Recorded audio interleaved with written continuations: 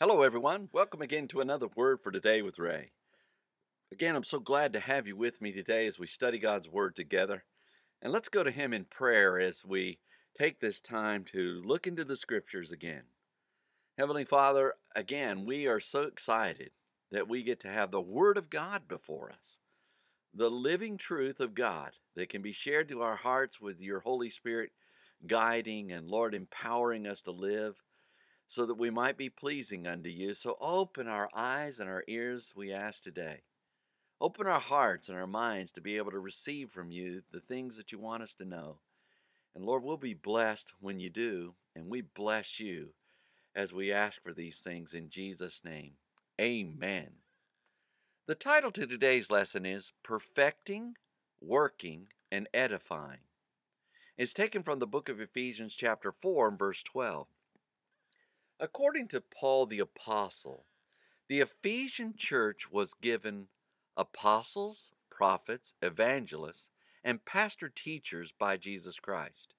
In chapter 4 and verse 12 of his letter, Paul gave the reason for these offices within the church, which were perfecting, working, and edifying, where we read, for the perfecting of the saints, for the work of the ministry, for the edifying of the body of Christ.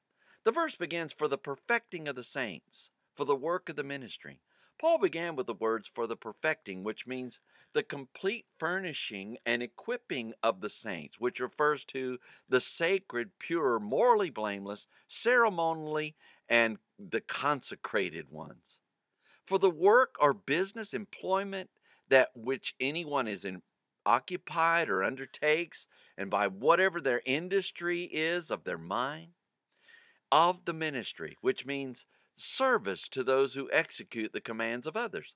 The offices and ministers were provided to complete and equip the Christians within the church so they might care for their services which are needed.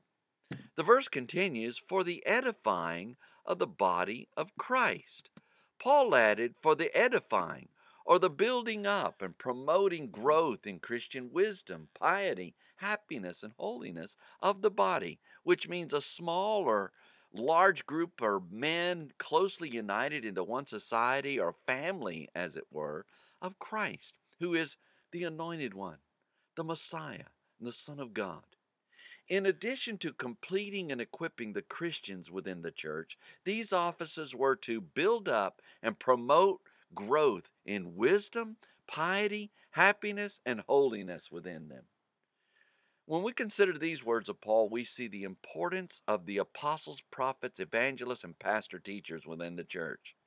The church members need to be perfected and complete, and they need to be built up to live their lives within this world. Those who do not believe in Jesus Christ need to see examples of Christians who have become mature, fully grown, and filled with wisdom and piety. We are to be witnesses of Jesus Christ, and those who minister in the church are placed there by God Almighty and His Son Jesus to furnish all that is necessary to do so. Next time, Paul shares about unity, knowledge, and measure. So read ahead, and we shall join together then. Until tomorrow, there is more. And may the Lord bless you and keep you. May He make His face to shine upon you and be gracious unto you. May the Lord lift up His countenance upon you and give you peace as you continue to study His Word. In Jesus' name.